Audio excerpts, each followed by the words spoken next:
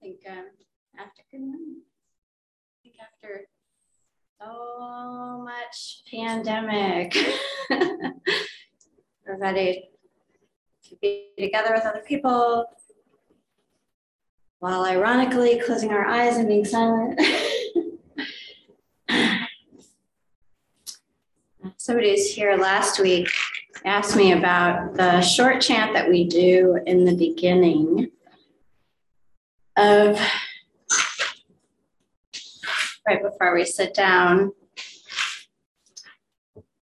Everything we do here is completely voluntary. We have some ritual. We start with some bowing, a little bit of chanting, lighting incense. And you are more than welcome to just sit in meditation and observe and enjoy it. You don't have to follow along with the crowd. And you're more than welcome to. But someone who was here last week, and I think that maybe she hadn't been here before, she was wondering about the short chant that we do in the beginning. So I thought I would actually say what page it's on and explain it a little bit before we get started. So on page 128, there is a transcription of, well, there's more than what we do, but there's a transcription of what we say in the beginning, or what I say in the beginning after I've lit the incense. And it's Buddham Saranam Gacchami, Dhammam Saranam Gacchami, Sangham Saranam Gacchami, and that's Pali, which is the ancient scriptural language of the Buddhist teachings. And then we go on to say it a second time and a third time. And that's our ritual for beginning each meditation here at PFAD together. And what we're saying is, to the Buddha, I go for refuge. To the Dhamma, I go for refuge. To the Sangha, I go for refuge. And that's an opportunity for me, especially as a person up here, to set everything else aside. What I brought here with me, how my morning went, how the year's been going, childhood memories, and just focus my heart around what we're doing here today, which is practicing the possibility of being completely awake in the moment together. So that's what the Buddha is known for, with achieving a complete awakening to reality and to how things are in the present moment. The Dhamma is the path by which he did that. And the Sangha is a community of sincere practitioners that he practiced with and that are still practicing today. So when I bow, I used to be so unmindful that I would have to count 1, 2, 3, or else I do a couple or 4 bows or lose count, just keep bowing. And now I bow with my heart reflecting on the Buddha's potential and how he awakened to the way things are, the Dhamma, how it works for me in my heart, and the Sangha, a gratitude for the community.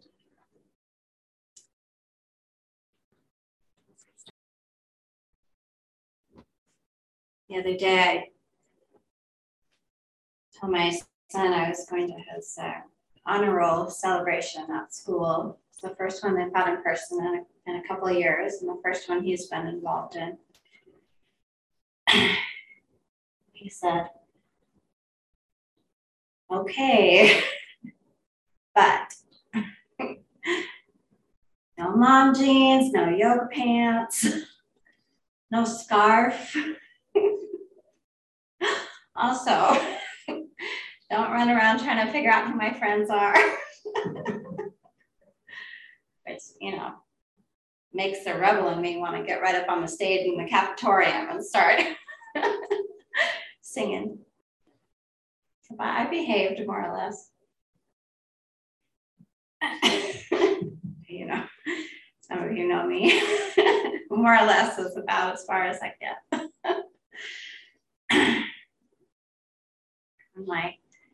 When my kids were younger, I would look at parents who had kids a little bit ahead of me, you know, 3 or 4 years ahead of me, and think, well, they're still standing. It'll be fine. It'll be fine. I was really tired and exhausted. And today my kids are 10 and 12, and I'm still standing and still sitting even. My son is, you know, has some access to social media. So that's where we're at. Preteen social media access. And I saw that he liked something the other day on Instagram that was totally inappropriate. The picture shouldn't have been taken and it shouldn't have been posted. And I really wish that my kiddo's name wasn't under it.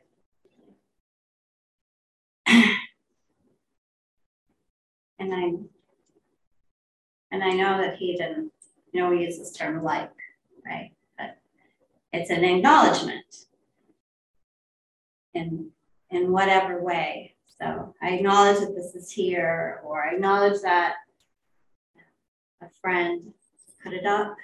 Acknowledge my friend's efforts and existence. I acknowledge that I'm paying attention. I acknowledge that I'm in this group.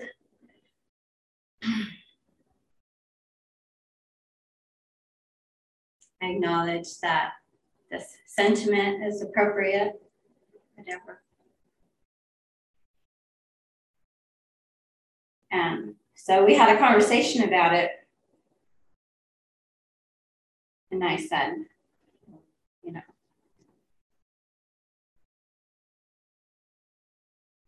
I wish your name wasn't on this, attached to it, even as an acknowledgement.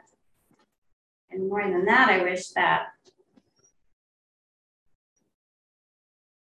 when you saw something like this, your first thought would be, oh, this is wrong. Oh, this is wrong.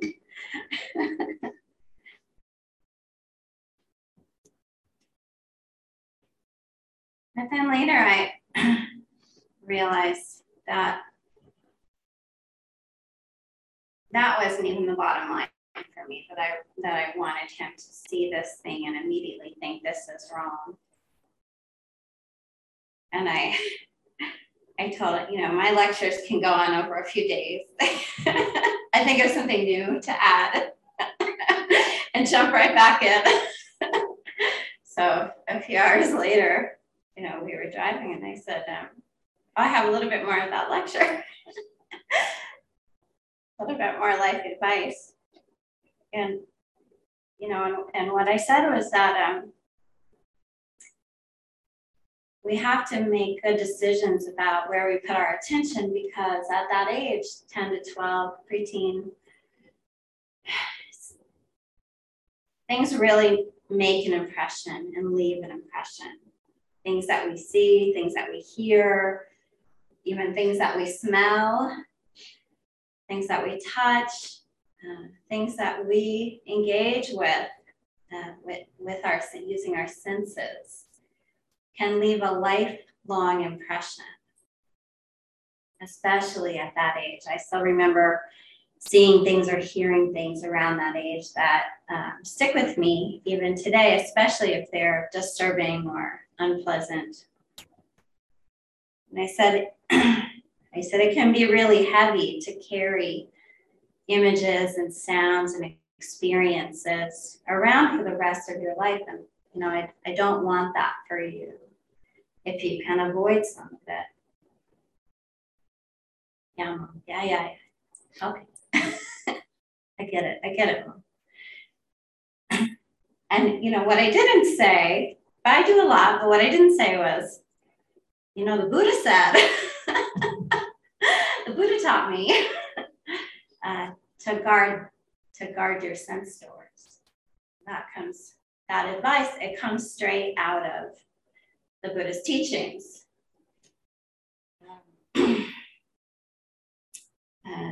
Sariputta, one of the Buddha's disciples, was talking to a group, and one of the monks said, one of my bunkmate, one of my fellow monks, Justice Rowe, just left the holy life. I'm not sure why. And Sariputta said, well,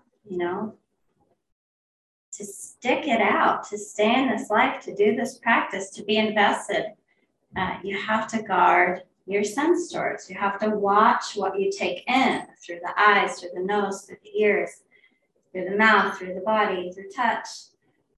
Because when we get engaged with something that we like, we automatically run toward it. I think the term covetousness, we kind of want it. It's very natural for the mind to see something that it likes and then want it. A bigger house, a better friendship, more, of course, social media, more likes, more fame, more acceptance.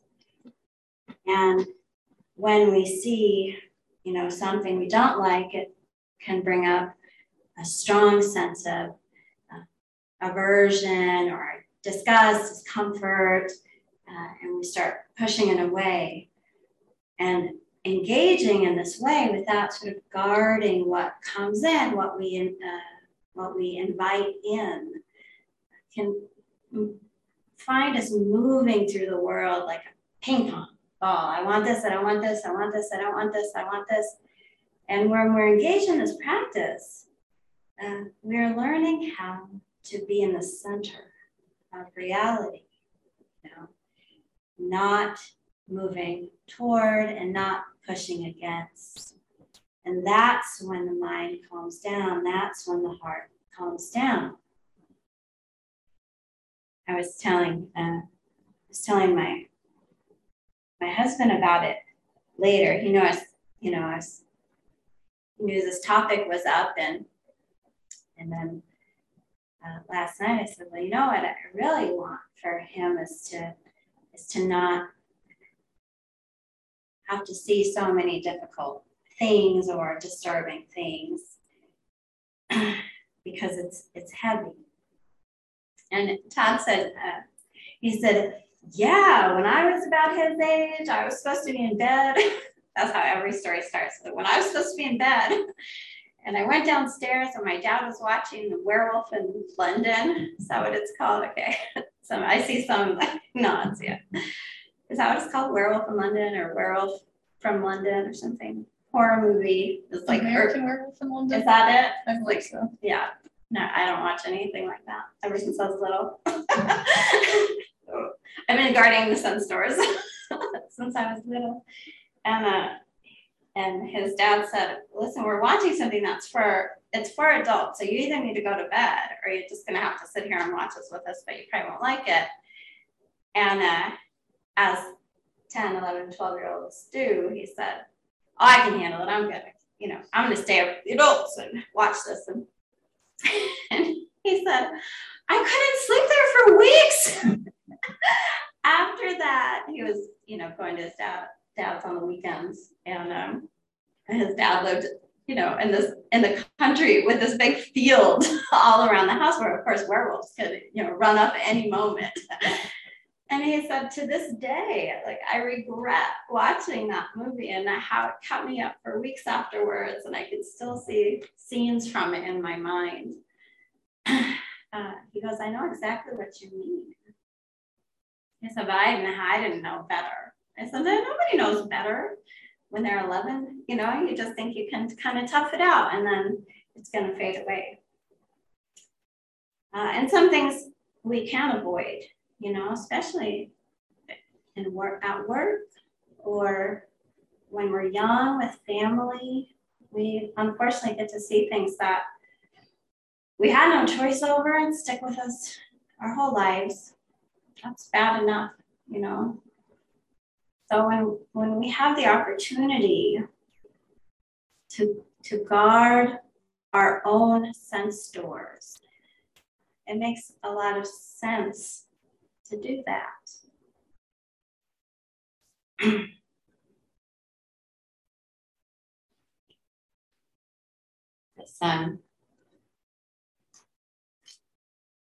This sutta. Uh-oh, I didn't bring my glasses, so I might not get to it. And don't anybody offer me their glasses. I'm not that old yet that I'm sharing glasses with other people. Just kidding, I totally am. You know, the Buddha, the Buddha says, I'm sorry, Sariputta says,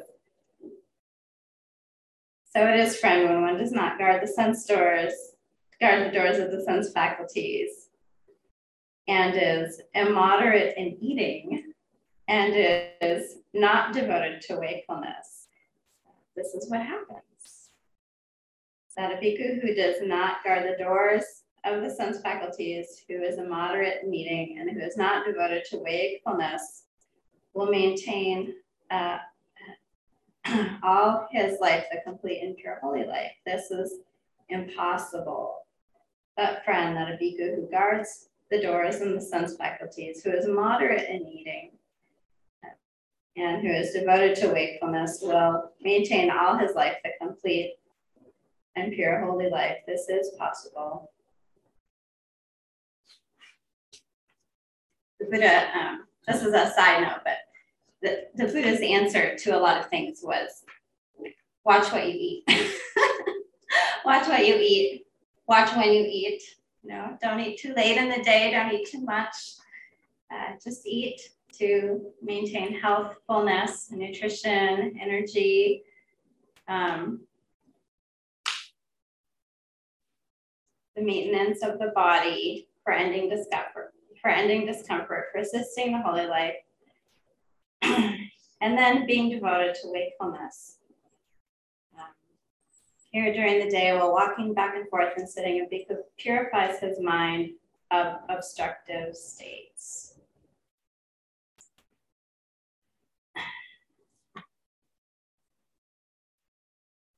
Ajahn Jeff, one of the teachers kind of connected to our lineage, he talks about, he uses that term, it's really appropriate to this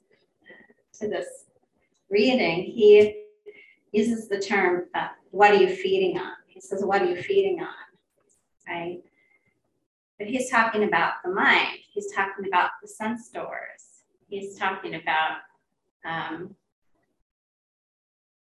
what's nourishing our hearts, what's nourishing us mentally. And I think it's a beautiful and perfect analogy. What are we feeding on? So that's a question that helps us get to the heart of what it means to guard the sense doors. You know, when we get out of bed in the morning, what do we start feeding on right away? You know, a lot of us pick up our phones right away. A lot of us, pick up our phones and then go have a nice big cup of coffee. That's one way to start, you know. Well, what are we feeding on? Are we feeding on information and stimulation? Is there another way to start? Can we feed on solitude and mindfulness, watchfulness? What are we feeding on? And it's a good question, and it's also, you know, it's a kind and curious way to approach it.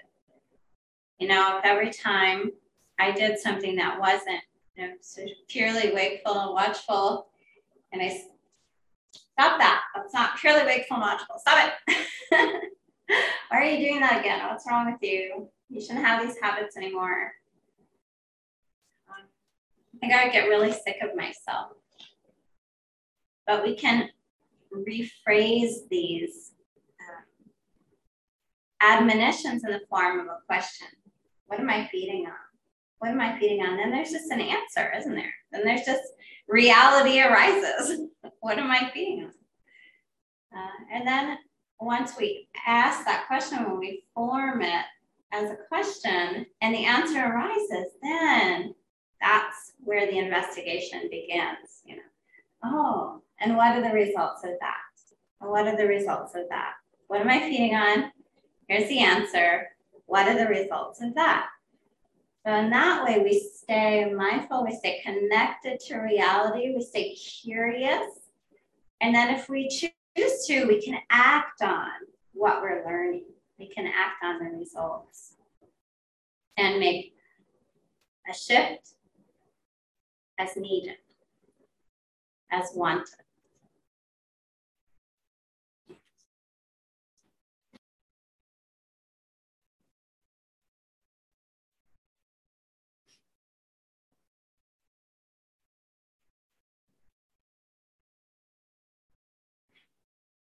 So, you know, so what the whole of this path is based on karma, you know, and in this tradition, how we define karma, how the Buddha defined karma, karma vipaka, is actions that have intentions. So there's some intention behind the action that we take, and then the results of that, right? And so essentially what that comes down to is a series of habits. So I intend to find out what's happening, you know, on some social media or on in my email or something first thing. And I do that. And then that sets the course for where my mind goes right away, doesn't it? And so, you know, I had an intention, I took an action. The results are that my mind is headed in some direction or another. And I see that, and then I can decide from there, is that where I want my mind to head? You know, it's almost like what are those charts called? If yes, you know, go this direction. If no, go this direction.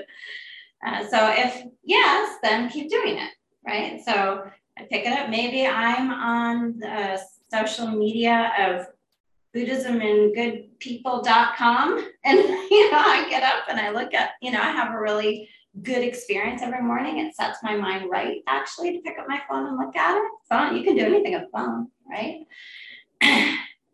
That's a yes. Keep doing it. Actually, it wakes me up. It brightens my day. It brightens my mind. It sets me on the right path. I'm going to keep doing it.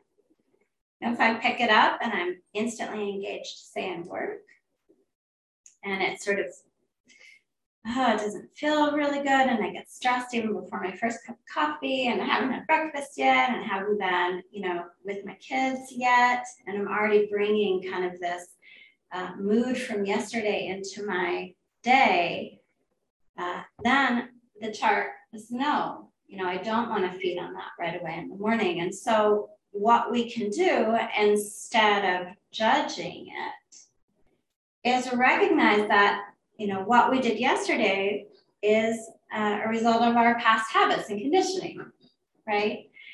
And then what we do tomorrow is a result of a choice that we make based on seeing the results of the choice that we made yesterday. So that's how we keep from judging ourselves, because judging ourselves is not going to actually change the habit or getting upset or, you know, beating ourselves up. What's going to change the habit is having a new intention that leads to a new action that leads to new results. And then for me, what the really important thing is after that is to watch the results of the new action. Okay, well, I got up and instead of this, I had a cup of tea and sat with my kids until it was time for them to go to school. What were the results of that? You know, felt pretty good to have a real connection first. Now, you know, it's not that black and white. Sometimes I was sit with my kids before they go to school and they just drive me crazy and I wish I was on my phone. You know, we can recognize that even our good intentions and our good choices can lead to what feels like an unpleasant situation. That's like eating our vegetables, isn't it? You know, we can try to take the long view. Well, but what if I did this 2 or 3 or 4 more times? I get more practice, you know, sitting in chaos, recognizing that it's a good thing for my family, you know? Or what if I found a way to connect? So we keep investigating, having fun, being curious, looking at the results, and letting, this is another thing that's key for me, is letting time pass a little bit. You know, well, don't do it once. That's not a habit, you know. Do it maybe 6 times or 8 times or 3 months worth, you know, kind of commit to some period of time when you try something out, then you really get to see the results. Like everything is fun the first time. But 3 months later, might be time to readjust. I like to have fun with it. It's like with our meditation, you know, when we discover that we wandered off in our minds, that discovery is being awake. I'm awake. Not, hey, I wandered off again.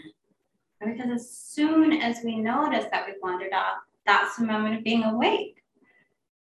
So if we turn the mind toward the beauty of being awake and away from the frustration of wandering mind, then we're building that habit to become awake again and again and again because it's so enjoyable. And you really only want cake again after you've tried it once. You know? If something's enjoyable, if we make it enjoyable, we'll move toward it again. It's what we make enjoyable that's important.